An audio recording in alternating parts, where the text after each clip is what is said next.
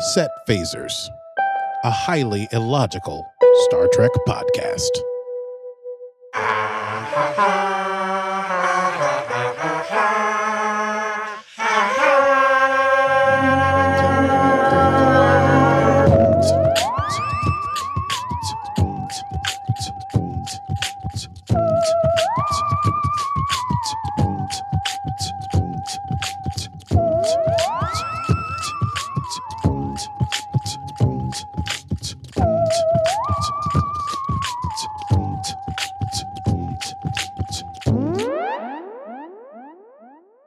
Hello and happy Friday to you. Hello and happy Friday to you. You, Steph, and also everyone else. Well, happy Friday. Yes. Aki and I, just before we went live, noticed that we were wearing very similar shirts. So I decided to put a little bow tie on to match. So we are prime and mirror at the same time in terms of Star Trek Discovery universes. Brava. Aren't we nerdy? Very. Some would say too nerdy. To a James okay. T. To a Jill. Oh. Hello, I Kirk. went there. You did. Tiberius. All right. If you're still listening, this is Set Phasers, a highly illogical Star Trek podcast. Today's star date is 21009.8. And we will be discussing season 2, episodes 11 and 12, Perpetual Infinity and Through the Valley of Shadows, respectively. Let's run it down. Let's run it down. It's time to run it down. Can you run it down for me? What just happened? Can you run it down for me? Run it down, Aki. We're so close to the end. We should do the Running Man at home anytime the Run It Down song happens. But I'm sitting, so I'm doing the sitting man. All right, running it down. Perpetual Infinity. Well, things are getting very hairy, so hold on to your butts.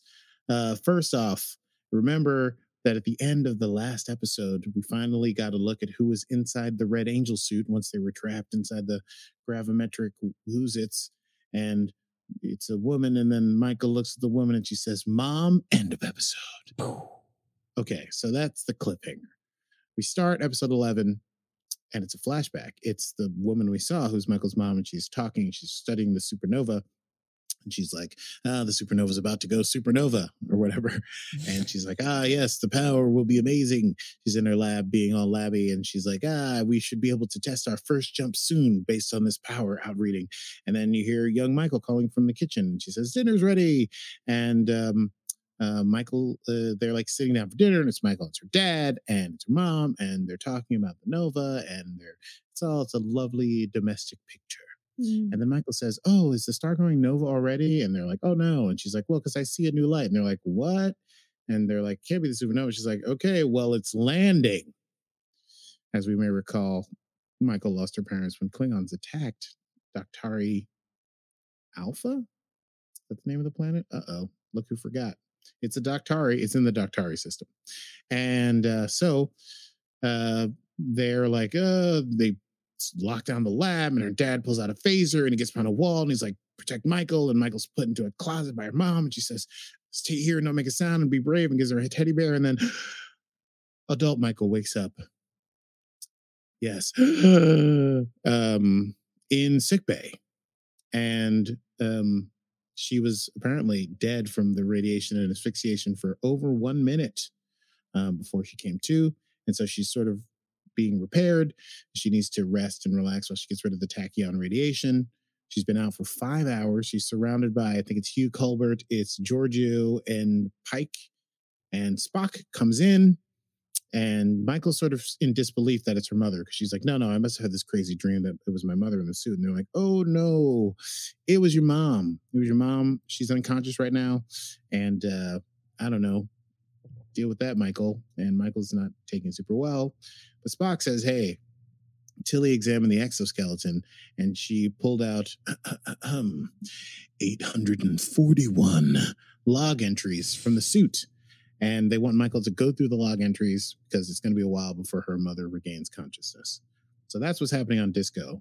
Meanwhile, on the Section 31 ship, so the last time we heard from Leland, his voice was telling Tyler to to launch the Houdads, right? But the last time we saw him, a second before we heard his voice, he was looking into like a weird periscope thing, and he was trying to get like command authorization so that he could get more power, like break the safety things. And then a needle came out, jabbed him in the eye, and he fell back. So what? So now we see Leland on the Section 31 ship. He is strapped to like a standing gurney, and he is talking to he's talking to a hologram, and the hologram is Control, the computer, the supercomputer that is supposed to help Starfleet assess situations and advise, but it's the one that like took over the ship and tried to kill Discovery a couple episodes ago. All right.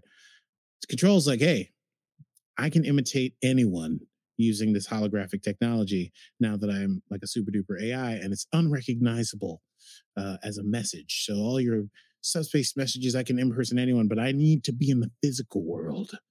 And Control's like, I need a body. She says, and she, because at the time it's Michael, but it's Control, says Leland exhibits a pattern of behavior where Leland is able to do things without the weight of human guilt, essentially, and Control's like changing into different people and eventually becomes Saru. And each time it changes, it's like the spitting image of the person, but a hologram. And then Control's like, I need a body. And Leland's like, you defiant or whatever.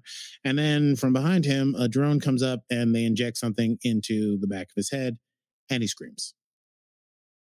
And that's where we go to the credits. It's bonkers. Okay. So whatever, something weird is going on. Meanwhile, Michael's going through the logs and she's seeing her mother's last moments. They're not what we envisioned. Her mother like gets Michael in the closet and then she runs into the lab and she's putting on the suit, and her plan is to do a jump in this experimental suit that they haven't tested yet. She's going to jump back 1 hour so that she can warn Michael and her past self and Michael's father the Klingons are coming. She jumps in there, she jumps back in the suit, and she assesses her. She's like floating in space, and it turns out she jumped 950 years into the future. What? And so her mother is now, we're seeing through the logs, various times is trying to get to Michael, but she's unable to stay there. She keeps getting pulled back by some sort of temporal tether, because that's how the technology works. She keeps getting pulled back to 950 years in the future. And she's also saying that all sentient species in the galaxy are dead at that point. Okay, so we go to the bridge. Tilly, meanwhile, is picking up a gravimetric surge coming from the surface where they have Michael's mom now out of the suit in the thing, and apparently time is trying to pull her back. And so exponentially the gravimetric pressures or temporal whatever is trying to pull her back to 950 years ago, and they're trying to keep her there. And so they're boosting all the power that they can, but Disco's only gonna be able to hold out for maybe 1 or 2 hours. So they need to wake up Michael's mom, the Red Angel, and they need to speak to her as soon as possible. Meanwhile, Leland just shows up on the ship, the bridge of the Section 31 ship, and he's talking to Tyler and Giorgio, and he's like, what's the deal with Michael's mother? He's like, I saw her corpse on Daktari Alpha. I was right, Daktari Alpha. And he's saying that whoever that is, that's not her. That is, it could be anyone, and I suspect their motives, and we can't let her get the data from the sphere, which is the giant sphere that had all that information from 100,000 years of living that gave it to Disco. Okay, so he says Section 31 is going to need to steal the sphere data from Disco in order to prevent it going to whoever the Red Angel is. He wants Tyler to go over, and there's like a little like encrypted thing that's going to be able to download all the information if it gets near the like place where the information is stored, and he can do it and steal it and then come back. And then I guess basically their idea is to destroy Disco. It's never really mentioned what they're going to deal with that. So Tyler leaves to do it, even though he's conflicted about that mission. And Giorgio, meanwhile, is kind of looking at Leland, like wondering about his new sort of super confident demeanor. Meanwhile, so we've also learned Michael's mother's name in this conversation. Her name is Dr. Gabrielle Burnham. Heretofore I shall refer to her as Dr. Gabrielle Burnham, the Red Angel, or Dr. G, because that's the easiest way, because it's going to get very confusing very fast. So, meanwhile, we're looking through Dr. G's logs with Michael. She apparently made a base on an M-class planet 50,000 light years from Earth, which is that planet that we went to visit in like 5 or 6 episodes ago, Terrelysium.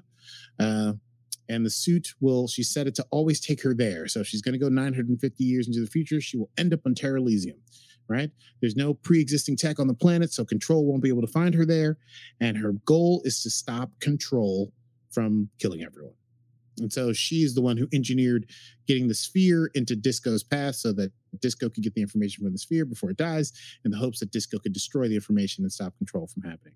While Michael's going through that, Spock shows up and he's like, hey, your mom's about to regain consciousness and she wants to talk, but she don't want to talk to you. She only wants to talk to Pike.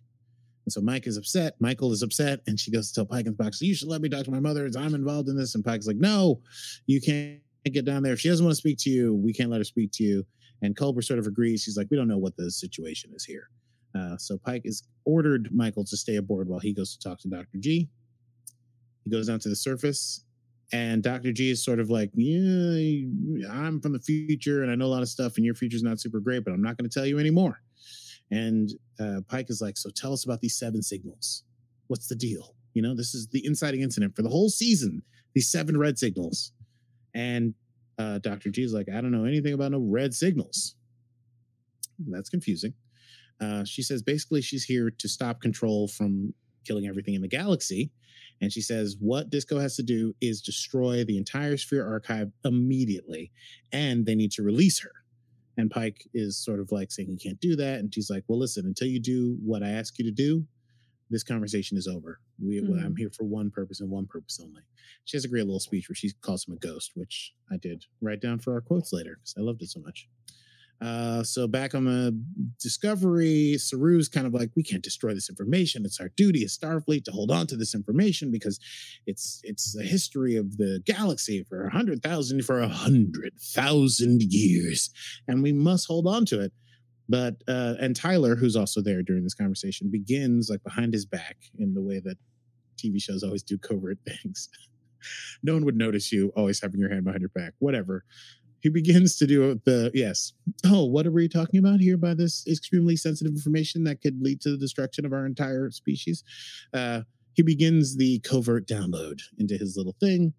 But Michael agrees with her mother. She's like, we should destroy this information. And Saru winds up being the only one who thinks they should keep it. And so Tyler is sort of like saying, we don't know what Dr. G's, what Michael's mom's ulterior motives are. We're not totally sure. But after Pike agrees we should destroy the data, Tyler's like, okay, well, I don't need to steal it then because they're going to destroy it, which is basically the mission that he was supposed to be sent on. But as Saru goes to try and delete the data, it slips away from him. It like goes and puts up firewalls with a xenomorphic data encryption or whatever. And so the information will not allow itself to be destroyed. And so Pike says, you got to keep working on it. We don't know what's going on with this information, but you need to figure it out. All right. So I have a lot of paper here because this is crazy. Meanwhile, Spock is reviewing the logs as well. And that's where we find out from Dr. G that Spock's dyslexia, his perceived disability, actually allows him to understand atemporal dysplasia. And so he's the only one who she can communicate with. That's why she goes to him and he's able to save Michael when she's a baby. And that's why she's come back now, right? Okay, so Spock is the only one who can help. We now find out. Meanwhile, Leland is talking to Tyler now via like some sort of secure line. And Tyler's like, it didn't feel right to do it and I won't do it. And I trust the crew of the Discovery. And Leland says, okay, you know what? You made the right call. It's fine. Which is super weird because I think we all know that Leland is Control right now, right? Like he got injected in the back of the head. It's no way he's normal. Okay, so because they only have a certain amount of time left before the Red Angel has to go, because of the gravimetric pressure, Pike agrees to let Michael go down to talk to her. But Michael has a theory that either her mother knows more about the signals than she thinks she does, or the signals were not created by the Red Angel. Perhaps they were created by the AI. So the signals are still a mystery. We know who the Red Angel is. We know what her purpose is. We know the big bad is Control, but we still don't know where these 7 signals are coming from. And that was the whole reason that Pike showed up on the ship and took over the Discovery. Okay. She goes down to the planet. There's a cute moment where Spock quotes Hamlet, and Michael says, hell yeah. I won't go into it, but it really meant something to me. I got a little verklempt. All right. So Michael goes to the surface. She tries to connect with her mother. What? I just love your use of the word verklempt. Well, I was. Okay. And I may have watched it. I may have, done a little go back and watch it again and again. Uh-huh. Michael goes down and tries to connect with her mother, but her mother's like kind of giving her like the cold shoulder. She's basically saying, she has a quote, I've seen you die 100 times and I'll see you die 100 more. I can't hope anymore. So basically she's like, you've got to destroy this sphere data or there's nothing else to talk about. It's only the big picture. Michael sort of doesn't believe it, but sort of is believing it, and it's complicated. Stamets tells us that the containment field will fail in 45 minutes. So now the ticking clock has become even more ticking. And Spock suggests we try a different tack, that we can take the sphere data, right? We can send it into the suit and then I got so excited I knocked my microphone over. We can take the sphere data. We can send it into the suit. We can send the suit further into the future than 950 years. That way Control will never be able to access it except in the future. And they call this Perpetual Infinity, and that's where the title of the episode. So they can do that, but they don't have enough power to pull Dr. G out of the time stream unless they use the dark matter rock stuff from that asteroid that almost killed Tilly and gave her that weird friend / interdimensional infection, and they can use that to boost the transporter, and then they can transport the doctor out of the time stream, and she can be in the present permanently. And that is the big plan they're going to try to do. While they're hatching this plan, though, Leland is talking to Giorgio, and he's like, he knows about this plan. He's like, there's no way we're going to let Dr. G get that information. He's saying, like, Dr. G is an unknown agent, and he sort of convinces Giorgio that Dr. G is supplanting Michael's affection for Giorgio. And so he's playing off this heretofore sort of hidden, sort of exposed feeling that Giorgio, the evil Terran Emperor Giorgio, who replaced the good-hearted Starfleet Giorgio, actually does have a motherly style of affection for good, not evil Michael. And that's confusing, and don't try to think about it too hard because it'll make your head hurt. But basically he's saying, if we let Dr. G stay here, she'll be the most powerful person in the universe. She will supplant you and you will lose all your power. So he gives the device to Giorgio and he says, you go down to the planet, and as they're doing the data transfer, you steal it. It will send the data up to the ship and we will be able to destroy it, because he says letting Dr. G live, this is important. He says it poses an unacceptable risk to the larger mission. And Giorgio says, well put, I'm doing it. So she goes down to the surface. She uses cool, badass Section 31 technology to kill the cameras that they have, right? And we don't see her do it, but it's eventually revealed that she's like set up the little thing like on a case somewhere far back and hidden, and it's downloading as the download to the suit is supposed to be happening, right? In the meantime, she keeps Dr. G talking, and they have a little back and forth about Michael, and they know each other. Like, they don't think that they do know each other, but they do know each other, and they both love Michael, and it's kind of a complicated thing. And so Dr. G asks Giorgio to do one thing to make sure that she protects Michael, and they verbally spar, and it's uploading to Section 31. Tyler sees that this upload is happening, but Leland sees that Tyler sees, and he says, great, this upload is happening. You watch this and let me know when it's finished, and then we're going to get out of the system right away, right? So it's happening under Discovery's noses. Dr. G, that's right, she got that, she sort of wants that promise from Giorgio, and Giorgio says, well, you may be able to do it yourself if this whole dark matter transporter technology time stream thing works out, right? But Dr. G says, not as long as the sphere data exists, because the sphere / control would say that the existence of Dr. G would pose an unacceptable risk to the larger mission. Hit me with a dun dun dun. Yeah, we knew something weird was going on with Leland, but no one else did. I mean, Giorgio kind of got a feeling because she's got very high emotional intelligence, like kind of like Tilly, but evil. And she now is like, whoa, that's exactly what Leland just said to me. And she kind of puts it all together that Leland is essentially control. While that's happening, Michael and Stamets being down, and they're like, oh, we were wondering who killed the cameras. And then Giorgio plays it off. She's like, oh, I just wanted to talk to your mother alone. And then these are my shorthand notes because I was so excited I couldn't write full names. Michael explains Michael moment. Do you want to just give it the Okay. Yeah, why not? Michael moment. I mean, that's good stuff. It is good. It's great stuff. It's quality great production stuff. right there is what that is. Quality production by yours truly. Okay, so Michael explains the plan to her mother. Her mother doesn't like the risk because the idea of like sending it to the suit and then pulling her out, she needs to sort of track it to make sure the sphere data gets destroyed. But Michael is unswayed. She's like, we will save you. Meanwhile, Giorgio surreptitiously contacts Tyler on a direct, like, secure line, and she says, hey, the data stream is at 22%.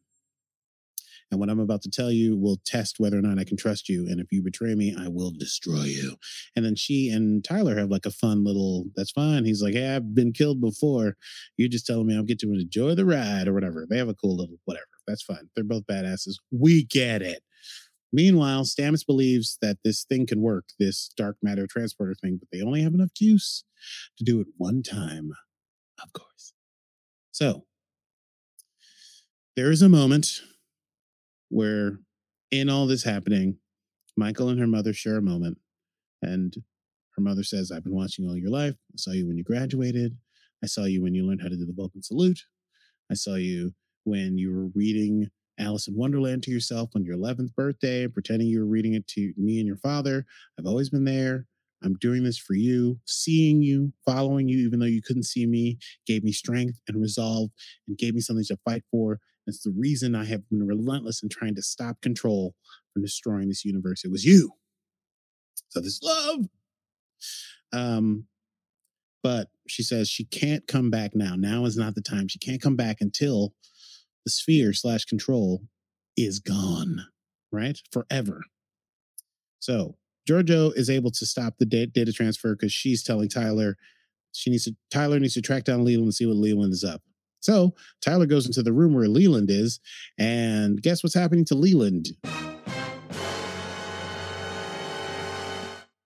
His face is open and stuff. He's being reconstructed like molecule by molecule by control. And before Tyler can like get his phaser out, Leland / control, we're just going to call him control. Control gets up in Leland's body, beats the living crap out of Tyler. Control Leland. Control Leland. Control Leland. Control Leland. Have you ever been to Control Leland? It's beautiful this time of year. He gets up, he beats the crap out of Tyler, stabs him with some glass, and walks away, right? Oh, because he sees that the download has been ceased. So he's like, he's got that old, if you want something done right, you got to do it yourself look on his face. And Tyler is able to send a message, even though he's basically bleeding out and dying. So excited, sorry. He's able to send a message to Discovery, basically telling Discovery he's only able to get out the words Leland, right? So now they know that Leland is a betrayer, at least. And not only Giorgio's figured out that Control Leland is the entity that is trying to stop them. So Leland goes to the surface. He's got guns aglow, and he kills basically everyone. Everyone except for, it's like a big red shirt massacre, basically, at that point. Yeah. He phases a good 7-8 people immediately. And he re-engages the data transfer. And then Spock on Discovery realizes that the sphere, the data is being subverted by Section 31. And then Michael's mother says, you got to drop the shield. You got to let me go, this is what I feared worse. He's control, right?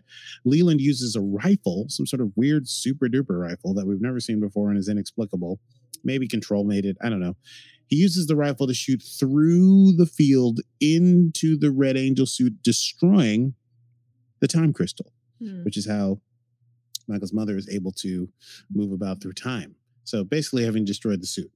And then he destroys the controls for the dark matter transporter business. So now basically everything has gone up in flames. And nonetheless, Dr. G tells him, you got to drop the shield. You got to let me go. She won't be able to get back, but it's better than letting Leland get this information. Sorry, control Leland. Michael promises to find her no matter what, but I mean, come on. But, season 3's around the corner. Who knows? Meanwhile, the fight rages on. It is Non, Stamets, and Michael around Michael's mother, and Giorgio is doing her best to fight Leland, who's basically a super bionic robot, super jacked, super thing. And Giorgio's doing a pretty good job, at least. So they figure out that they can destroy the dishes that are holding up the field, and that will allow the anchor to pull the suit and Michael's mother back through time, at least saving them from Leland, who will try to kill them. So they all aim at the dishes. They destroy the dishes. The suit gets sucked up. Michael's mother gets sucked up. Leland throws Giorgio, but Disco is able to beam up Stamets, Non, Michael, and Giorgio before Leland is able to shoot them. And the plan is to get up on the surface, and then Discovery sends a bunch of torpedoes down to the surface and blows up the entire lab station, where they were on the surface. So that should be the end. They should have killed Leland. However, they picked up a transporter signal from the surface to the Section 31 ship just before the ship took to warp. Also, the ship has masked their warp signature, so there's no way to pursue them. So Leland is in the wind. However, there is one escape pod with a distress signal. It's Ash Tyler, barely alive. Whew. So the little epilogue to this episode is Michael once again reviewing the logs, and she sees her mother promising that she will get back and she will find a way to save Michael and her father. It's the last thing she does. And then Spock arrives, and he says, excuse me, I didn't get emotional, but I could have. Spock arrives, and he says that Leland got 54% of the data before he had to go.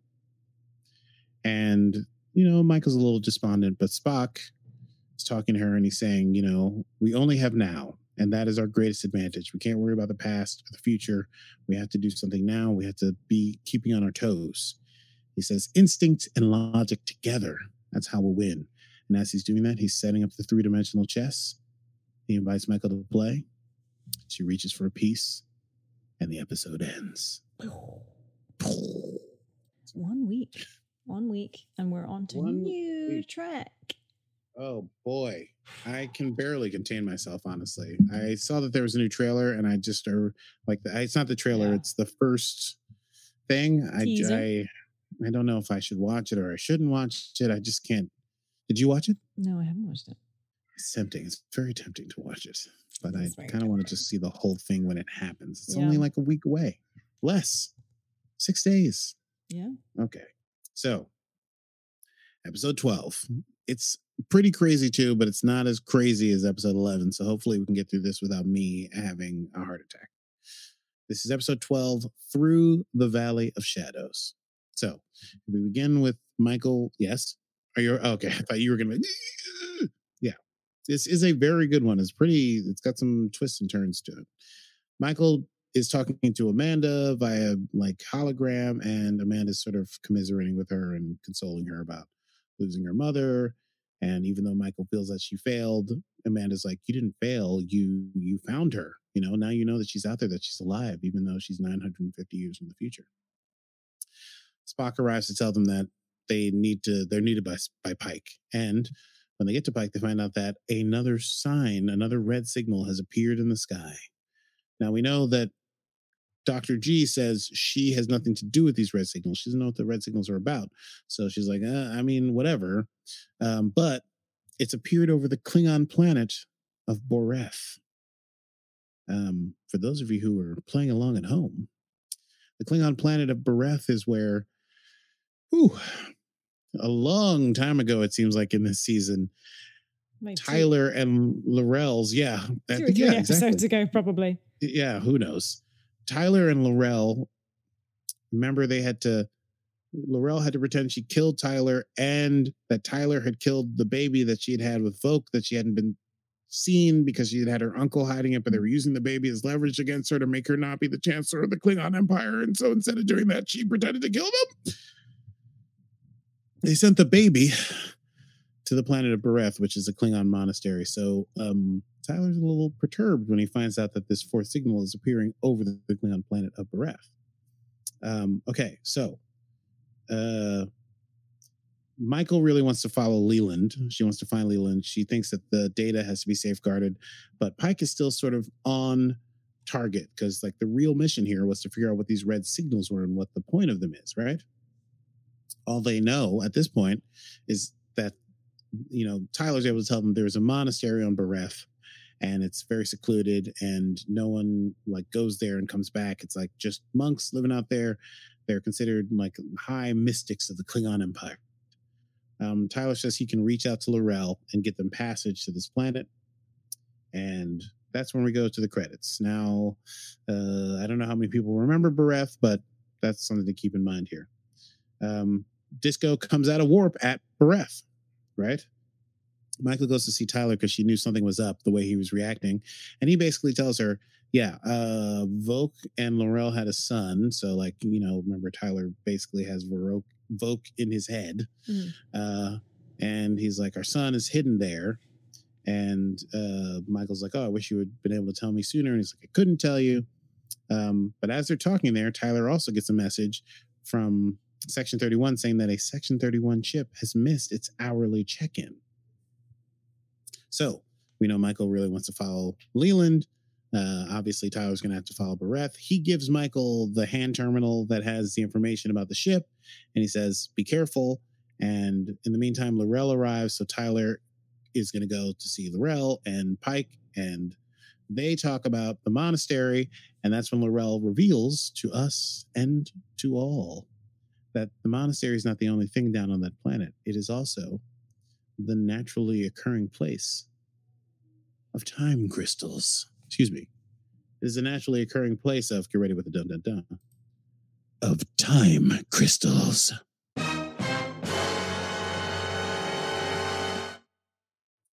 Say what? Say what? Right? Say what? So obviously Tyler wants to go down because he wants to see his kid. And Laurel's like, no, you can't, because you'll be putting yourself at danger, our son at danger, and also my chancellorship of the Klingon Empire at danger. So there's no way you're going down to that planet because you're supposed to be dead, right? Pike says, I will go. Laurel says it's very dangerous. People don't usually come back. Klingons usually don't come back, let alone humans. But she says you can go, but a time crystal has never been taken from the monastery without great sacrifice. In the meantime, Michael is explaining to Saru about the late Section 31 ship, and Saru is the acting captain while Pike is gone. And Saru is like, all right, great, take a ship. And Michael's like, what? I keep calling her Mike. Michael's like, what? And Saru's like, ever since I went through the thing, come on, man. The thing. Vahari. So ever since I went through the Vahari, yes. Puberty. Where he like predator puberty. Yeah. Predator puberty.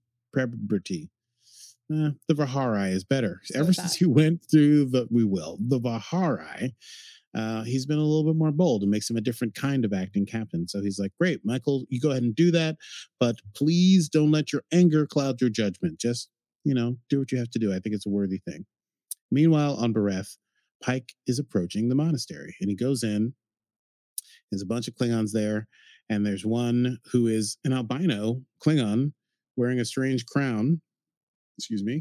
Wearing a strange crown, and he says they are the timekeepers there in the monastery, and he refers to the time crystals as the Boh-Gut in Klingon. Did I look it up? You know that I did. Boh-Gut. And Pike is like, okay, we want to trade you for a time crystal, and this Klingon is like, We don't trade for time crystals, buddy. The crystals do not leave these monastery walls. Did you not think, though, that when they had this conversation and Pike was like, yeah, hey, I want a crystal. I'm not leaving here without a crystal. The guy was like, hey, crystals aren't for sale. You're not leaving here with a crystal. And he suddenly just goes, all right, then come and have a chat. It just felt really easy. I thought that they really wanted to ratchet up the drama for Pike. Because just he's felt always too so easy. level-headed. It was a little too... Well, I mean, Pike's going to go through some business towards the end of this episode. Basically, he's like, they don't leave the walls of the monastery. He's haggling. It's just how Klingons haggle. He's like, all right, well, it's just that the fate of all sentient life in the galaxy hangs in the balance, so I'm not leaving here until I get a crystal. And so then the nameless Klingon that we don't know, but who is albino, nota bene, is like, even if you were allowed down to where the crystals are, you could not endure, you were not strong enough to endure like getting a crystal. And Pike says, there's no way I'm leaving without one. And that's when this Klingon makes a great quote. He says, they enter with conviction always. They leave broken always. Dun, dun, dun. You know what I mean? As Michael is departing in the shuttle to chase down this rogue Section 31 ship, Spock shows up and he's like, there's no way you're doing this alone because you're in a compromised emotional state and I'm here to help you. And Michael's like, no, you don't have to help me. And he's like, that's all right. We're going together. Michael's frustrated, but they go together. There's like a little C plot line, which is basically that Stamets is still super moody about everything that's been happening to him, let alone everything happening with Control and the Sphere and whatever. But also remember that Hugh, his former husband, was killed by Tyler when he Manchurian candidated into Voq in season 1, but then they found Hugh alive inside the mycelial network when they followed Tillian when she got that weird infection, and Hugh came back, but it's Hugh in a body that is new, even though it's new Hugh. New Hugh, who dis? And new Hugh is like, even though we were together and I have those memories, they feel like the memory of someone else, and so I'm not into this relationship. I need to find my own way. And so they separate. Basically, Hugh has been away, and Stamets is pretty jacked up over this.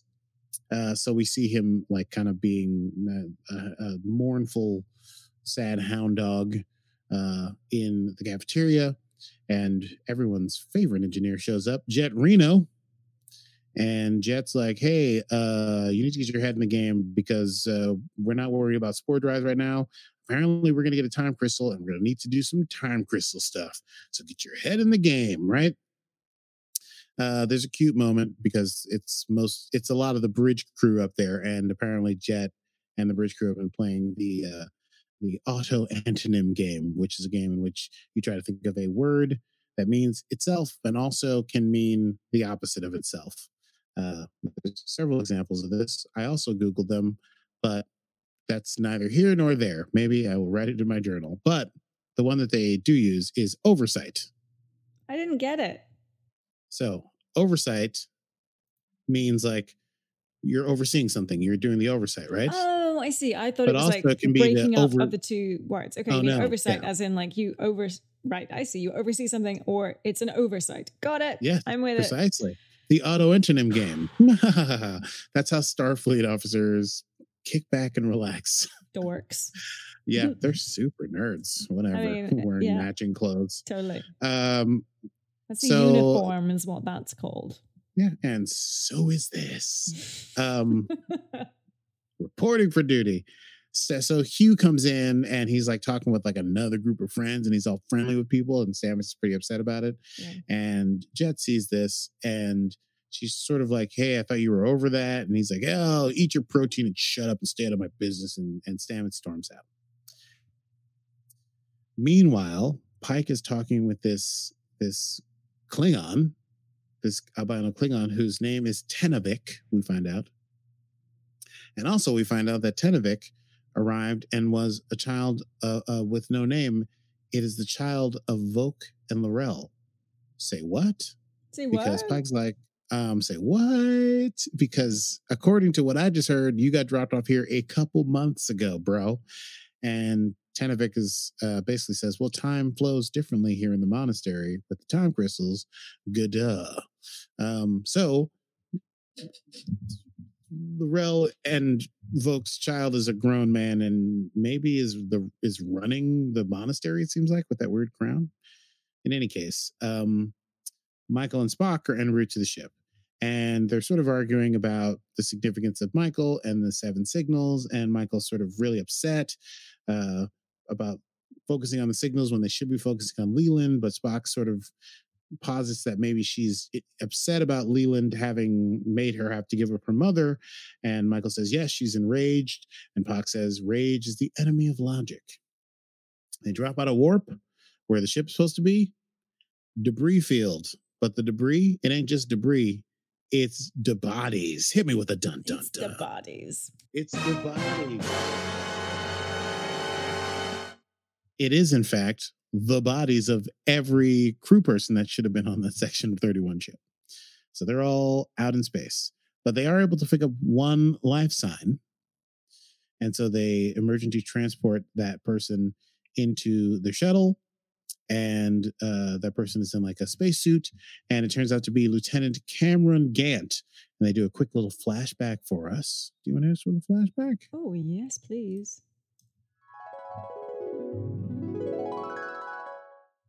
Flashing all the way back to Season 1, Episode 1. Cameron Gant was the tactical officer on the Shenzhou, who we only saw briefly in those first 2 episodes before the interaction with the Klingons and Michael's mutiny, and then her being sentenced to life imprisonment. So it's Cameron Gant. They revive him. Michael and he embrace. Gant explains that what was happening was that he was on the ship and he was trying to chase down a suspicious subroutine in the computer when suddenly the subroutine locked him out of the computer controls, and then the ship vented everyone into space. Right?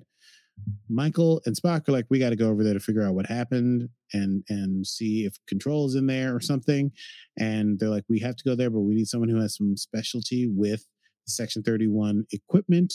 And so they try to convince Cameron to go back, and he's reluctant, but they're like, we need you. You're the only person that can help us do this. And so he reluctantly, oh, so reluctantly, agrees. Meanwhile, on Disco, Lorel and Tyler have a chance to talk finally, because Lorel's ship is going to stay there until Pike gets back from the surface. And basically, they come to an understanding. Lorel's like, I know that you, Tyler, will always love Michael Burnham.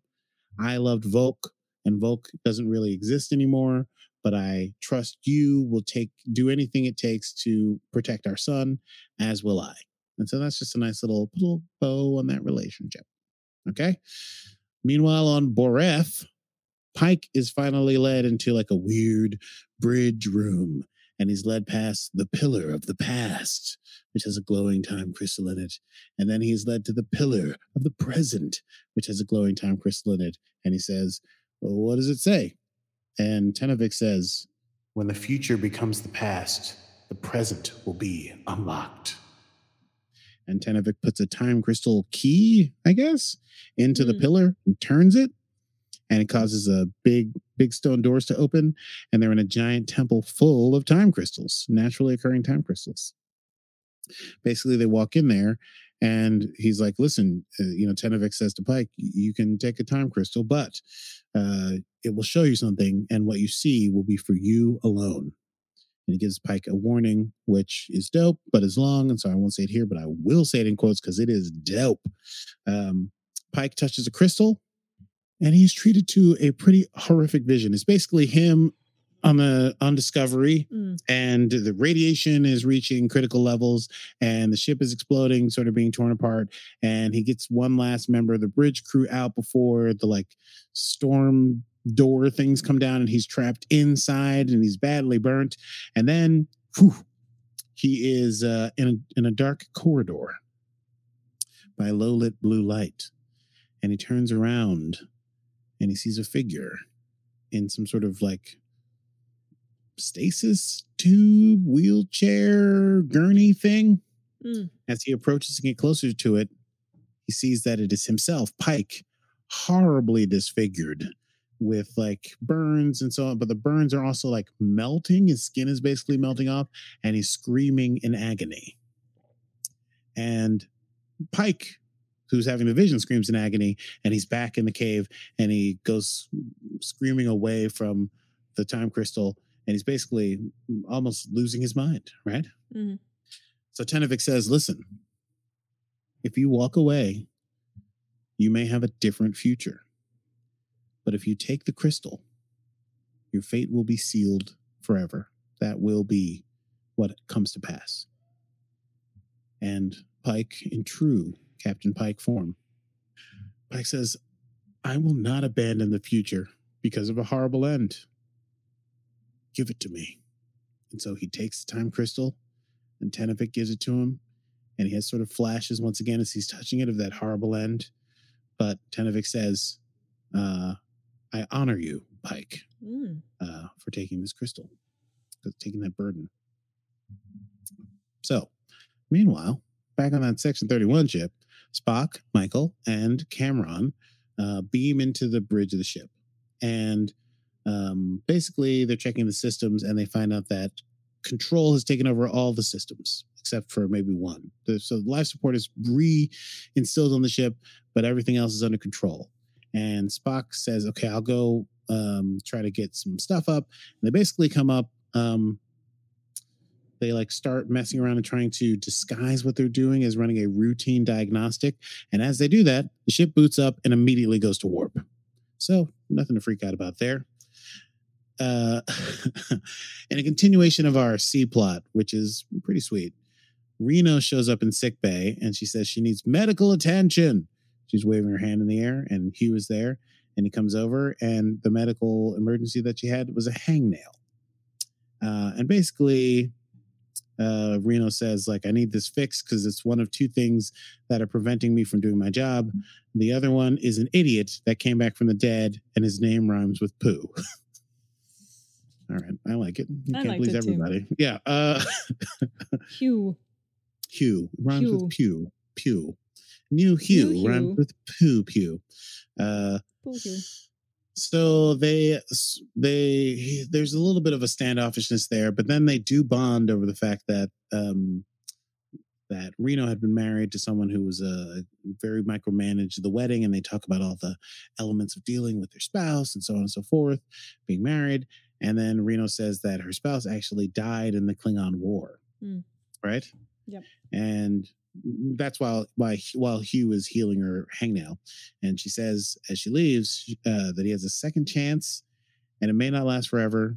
And then she pats him on the back as she walks away and says, don't screw it up. So, Reno fixing things. That's what Reno the engineer does. That she is. Yeah. Bodies, relationships, and ships. Oh, relationships? Oh. Ship. I could have made that clever, maybe. Hello. All the ships. Okay, so they are on the deck of the Section 31 ship on the bridge, and they see that it's plotted a course to just outside of Federation space. And the ship systems are completely infiltrated by the AI. So they come up with a plan to build a trap for the AI, basically creating a new location on the ship that the AI will want to invade, will want to control, and then they will lock it in there behind a firewall, and that will allow them to do a hard reboot of the rest of the ship and bring it under regular control.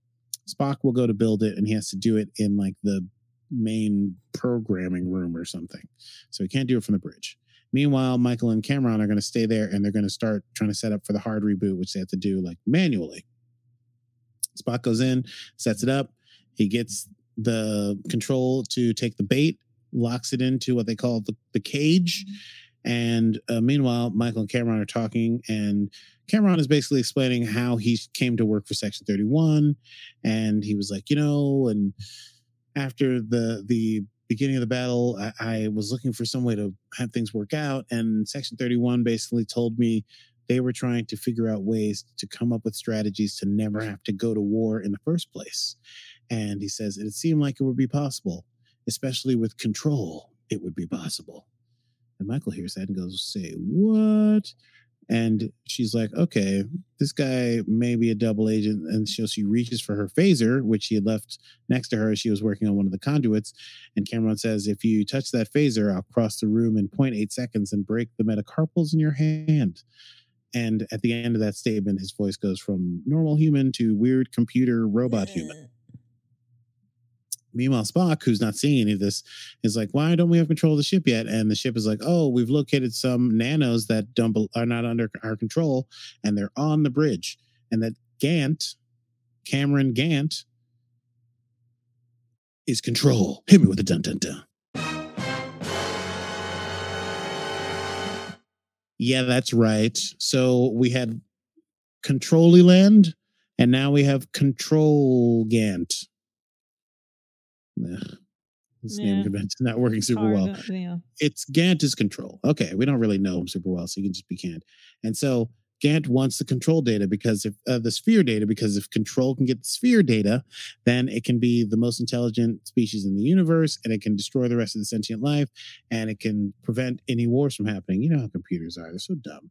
And basically, control is telling them, like, listen, I've accounted for every possibility, all the futures and everything, because I can deal with the temporal dysplasia, and there is no way that you beat us.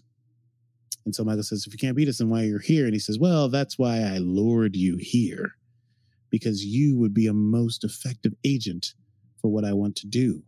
And so Michael has been lured there by Control in order to have Control turn her into one of its robot flesh bag nano evildoers. Spock is able to hack the system, get through on the PA, and warn Michael slightly too late that Gant is Control.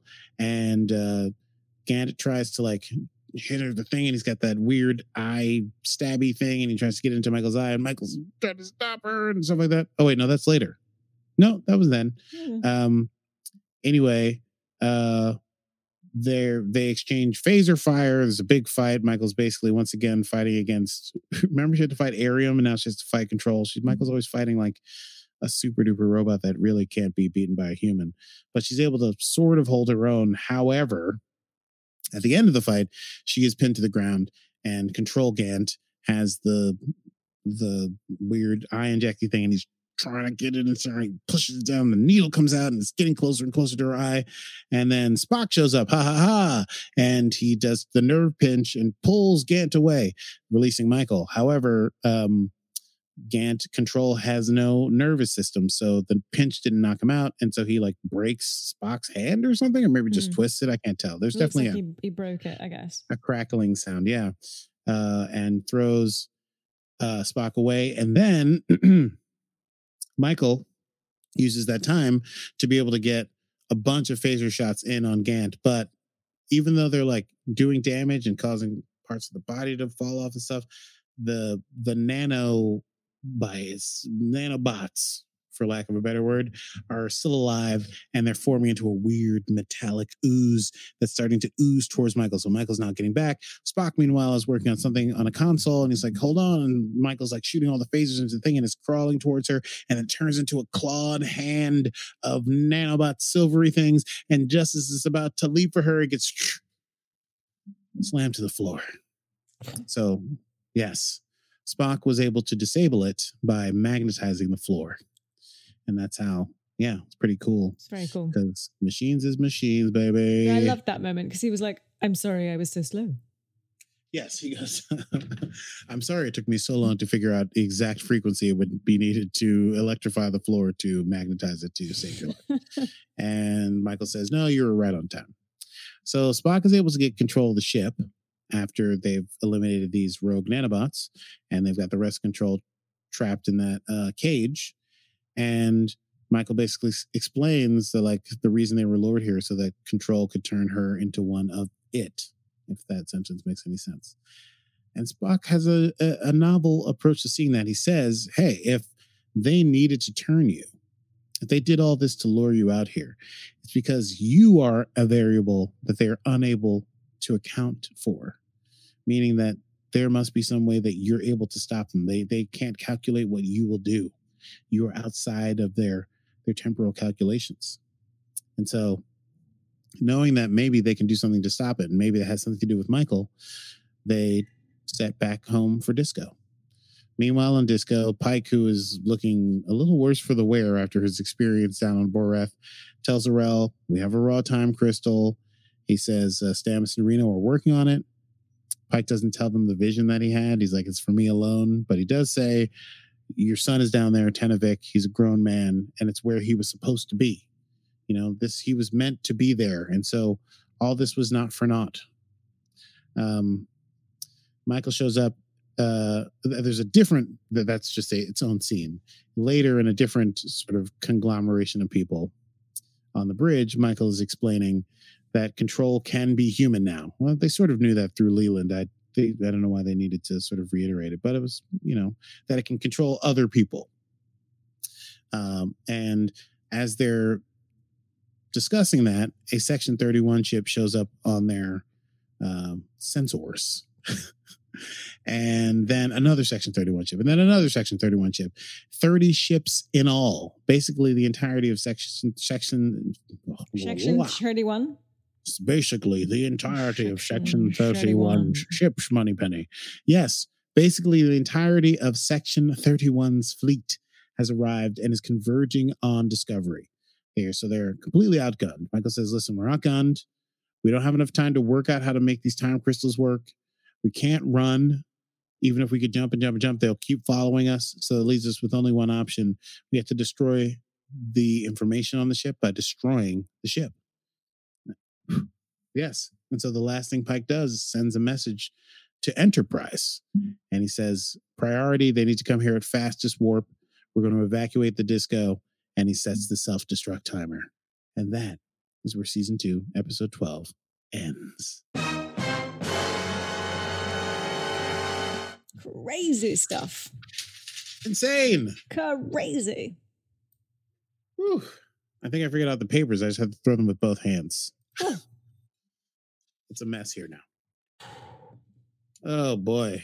So there's no real stats, as we were talking about before this, because everything is so crazy. There's nothing sort of fitting the normal paradigm here. It's just bonkers, bonkers, bonkers, wall to wall.